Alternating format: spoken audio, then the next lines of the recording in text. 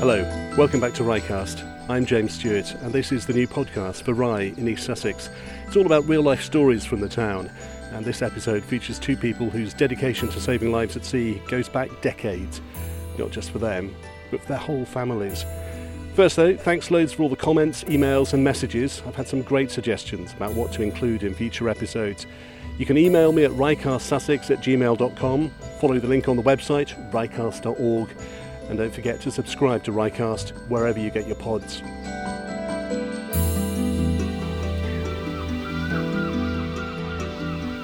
So Ryecast is all about Rye, and that includes Rye Harbour, which is where I am today, right by the lifeboat building.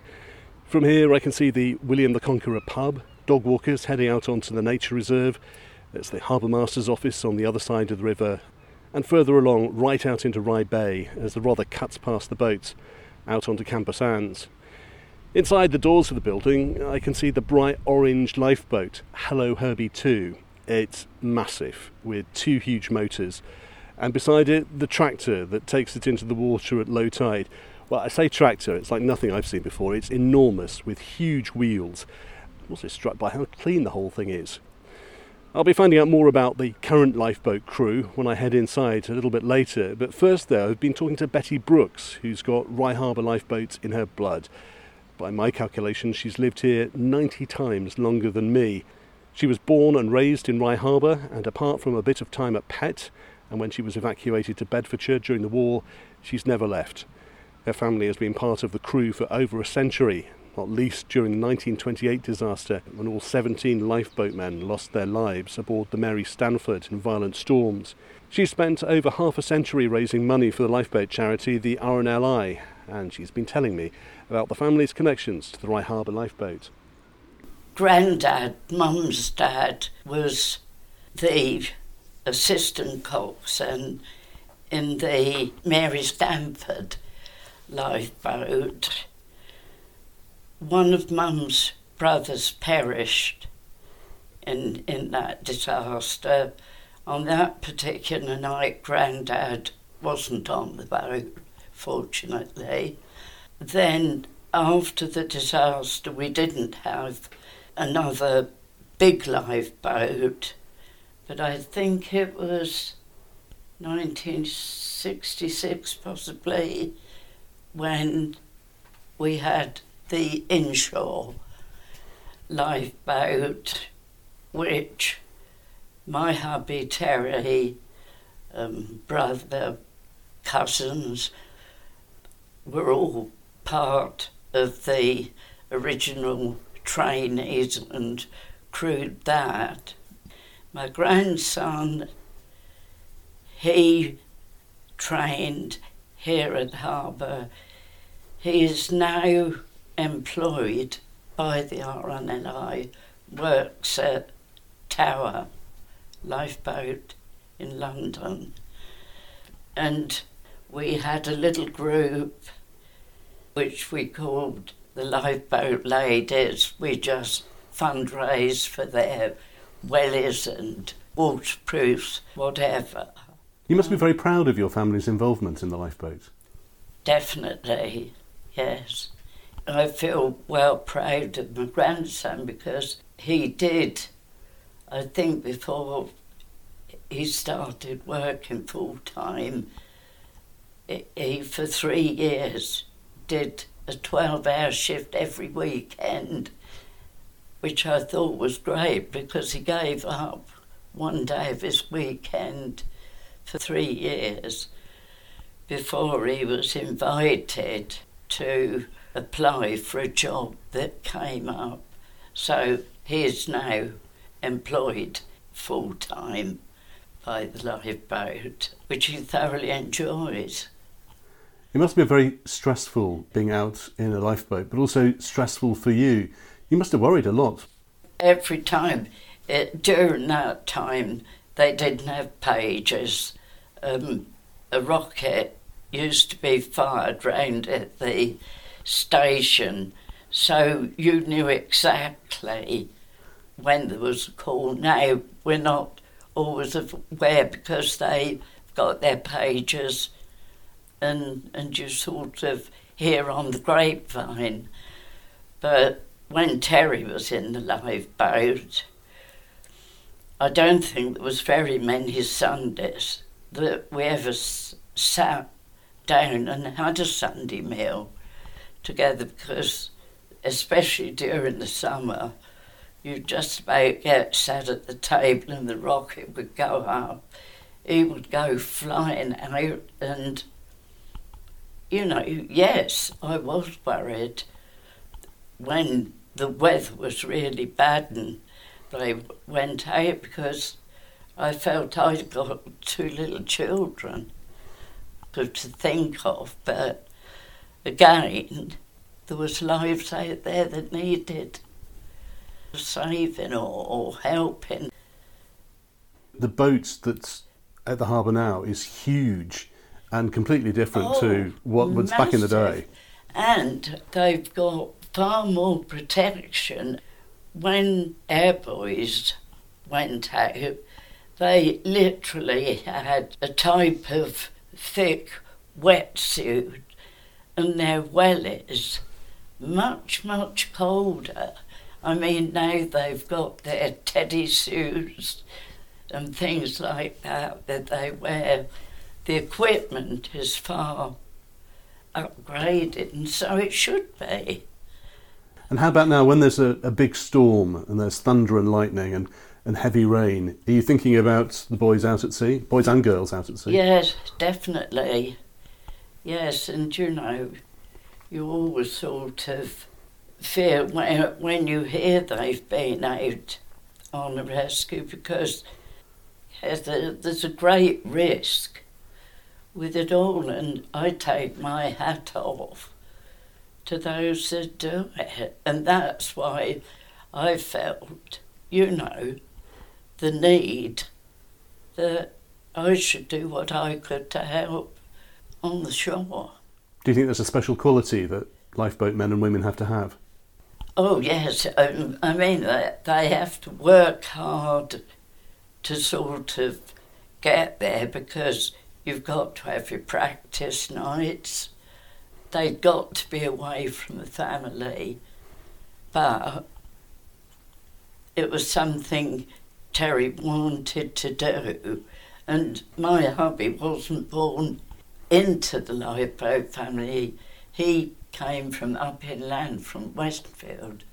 He started his life farming. Did you ever try to stop him joining? No. He wanted to.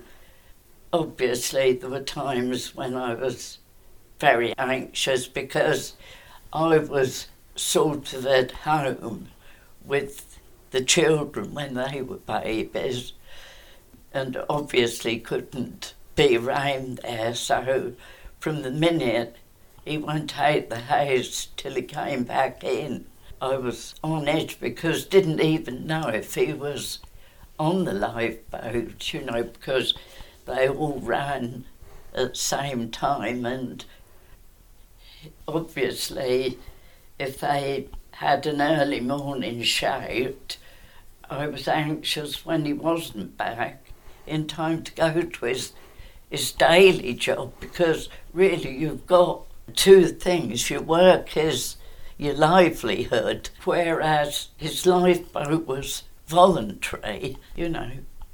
It all worked out. You've lived here pretty well all your life, apart from the evacuation and Pet. Yes. What do you love about Rye and Rye Harbour? I think it grows on you. I wouldn't want to live anywhere else. I am, I think, the oldest female resident who's actually born, not the oldest in the village, but the oldest person who was born here. I'm one of the original harbour ducks, but I don't suppose as many people live the length of years that I have to be able to crib about it, sort of thing. We used to think people were old at 72. You know, I looked on my dad to be a really old man. And here I am, sort of, well, soon to be 91, and we just keep plodding on. I've got a lovely family and some very nice friends, so what more can you ask?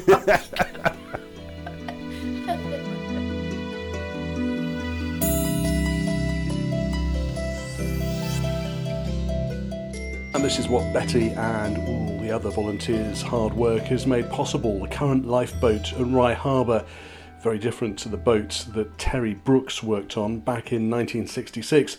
Paul Bolton is the lifeboat operations manager here at Rye Harbour. Paul, thanks for taking the time to talk to Ryecast. Do you want to tell us about Hello Herbie 2? So we have Atlantic 85 inshore lifeboat at Rye, 8.5 metres long, just over 2 metres wide, powered by two 115 horsepower Yamaha engines, pushes it along at about 37 knots with a full complement of crew. It's equipped with radar and electronic navigation and has a duration of 3 hours at full speed. So in essence gives us a range of about 100 miles. We've never been that far, but if we needed to, we could.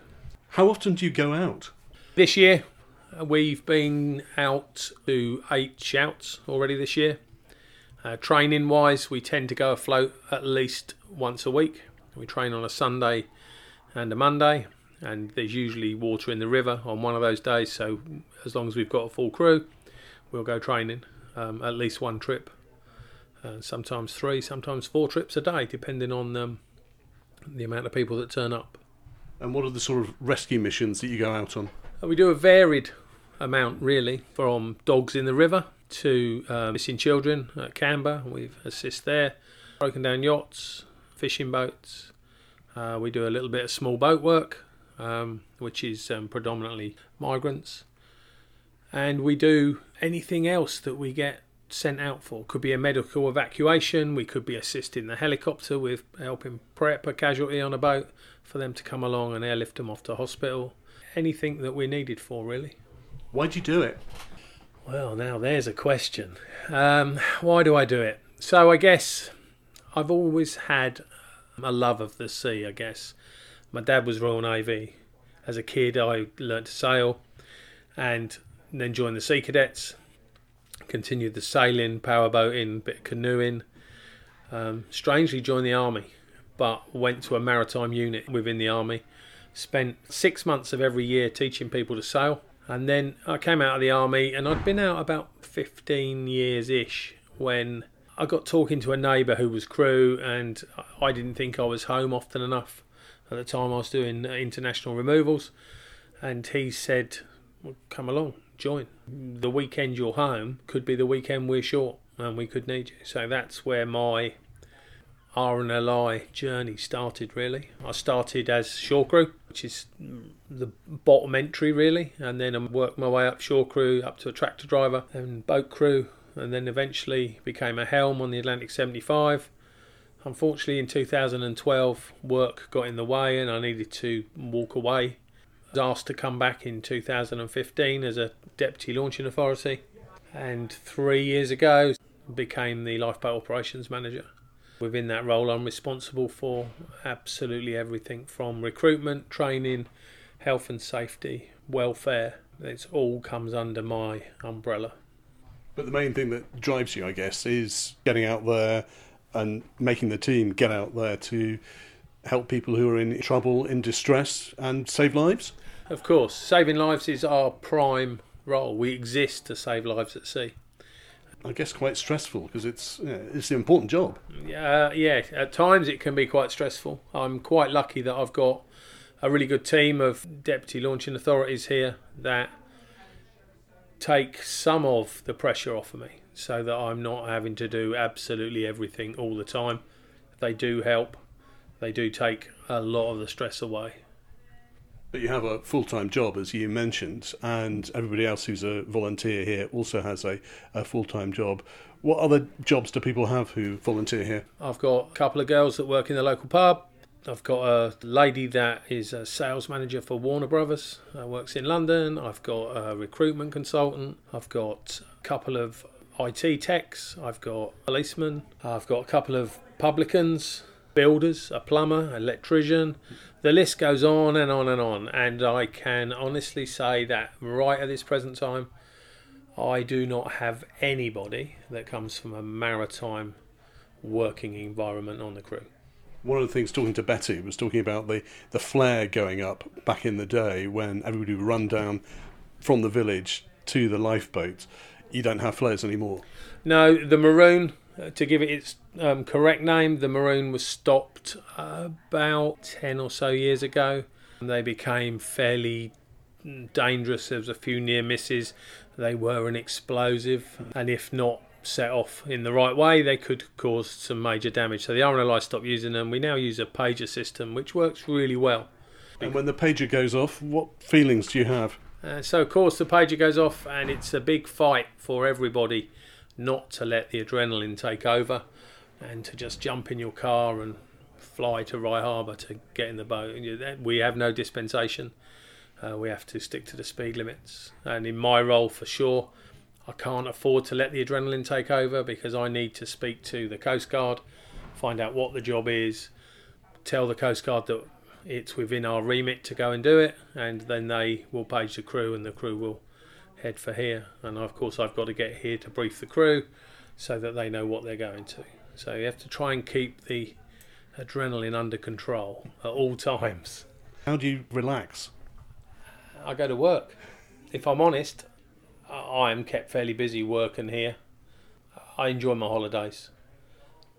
I enjoy my time away with my wife, and that's probably the only way really I can de-stress, because here is constantly on my mind. Even if I'm not the on-call launching authority, it's still my responsibility, everything that happens here. So yeah, it is a constant battle, I guess, with the stress and the worry of, is everything going how it should go. When talking to Betty, she was talking about her family being involved, going back generations and today. It seems it's very much a family affair, and it is for you too. Yes, it is. My wife, I actually met here. She was crew when we first met. Got two daughters, 19 and 20, that are both trainee crew, both qualified shore crew and nearly finished their boat crew plans. My wife is still involved as a fundraiser, and my mother-in-law is the treasurer. And so, yeah, I guess it is still a family affair. Why do you think that is? My wife grew up in a lifeboat family. Her father and three uncles were all involved in the boat in one way or another. Her dad has only recently resigned and retired, I guess is probably the better way to put it, about 6 years ago. So she's grown up with it, and I get her full support all the time with everything that goes on here, which is quite good, because there's been several weddings and certainly lots of dinners that I've not made because the pager goes and my life is the boathouse. When I spoke to Betty, I asked her about what she thought of the lifeboat crews in the past and about the modern day crew. Here's what she had to say.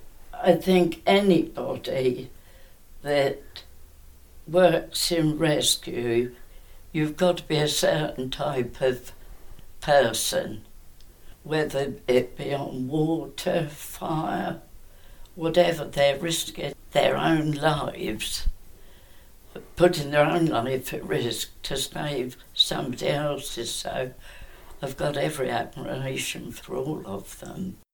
She's talking about the qualities that you need to be a lifeboatman. What do you think they are? So you need some dedication. You'd probably need to have a little bit of a screw loose, to be fair. We tend to go to sea when everybody else is coming back. And there certainly needs to be a lot of dedication to go and do what we do. And a lot of courage, for sure, for the crew. Anyone who goes out there and says that they're not scared is not telling you the truth, because everybody gets scared on some of the bigger and rougher jobs that we do. So it's, yeah, you've certainly got to be dedicated. And the final question really is, what do you think of Rye? You've lived here for many years. What does Rye mean to you? Rye's always been home. When I was a secondary school student, I lived with my grandparents, who lived in the harbour for about 18 months while my parents did pub management training. So probably from the age of about 13, Rye has definitely been home. I did 6 years in the army, but Rye was always home. And at every opportunity, I would be back in Rye. It's where I'm happy.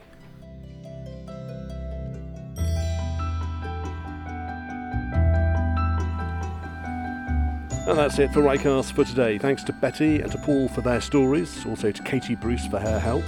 You can see pictures and links on the website, ryecast.org, and we'll have another episode about this brilliant part of Britain in a couple of weeks or so. Don't forget, if you've got a story, it's ryecastsussex@gmail.com, Ryecast Sussex on Twitter, and you can subscribe wherever you get your podcasts. Until next time, goodbye.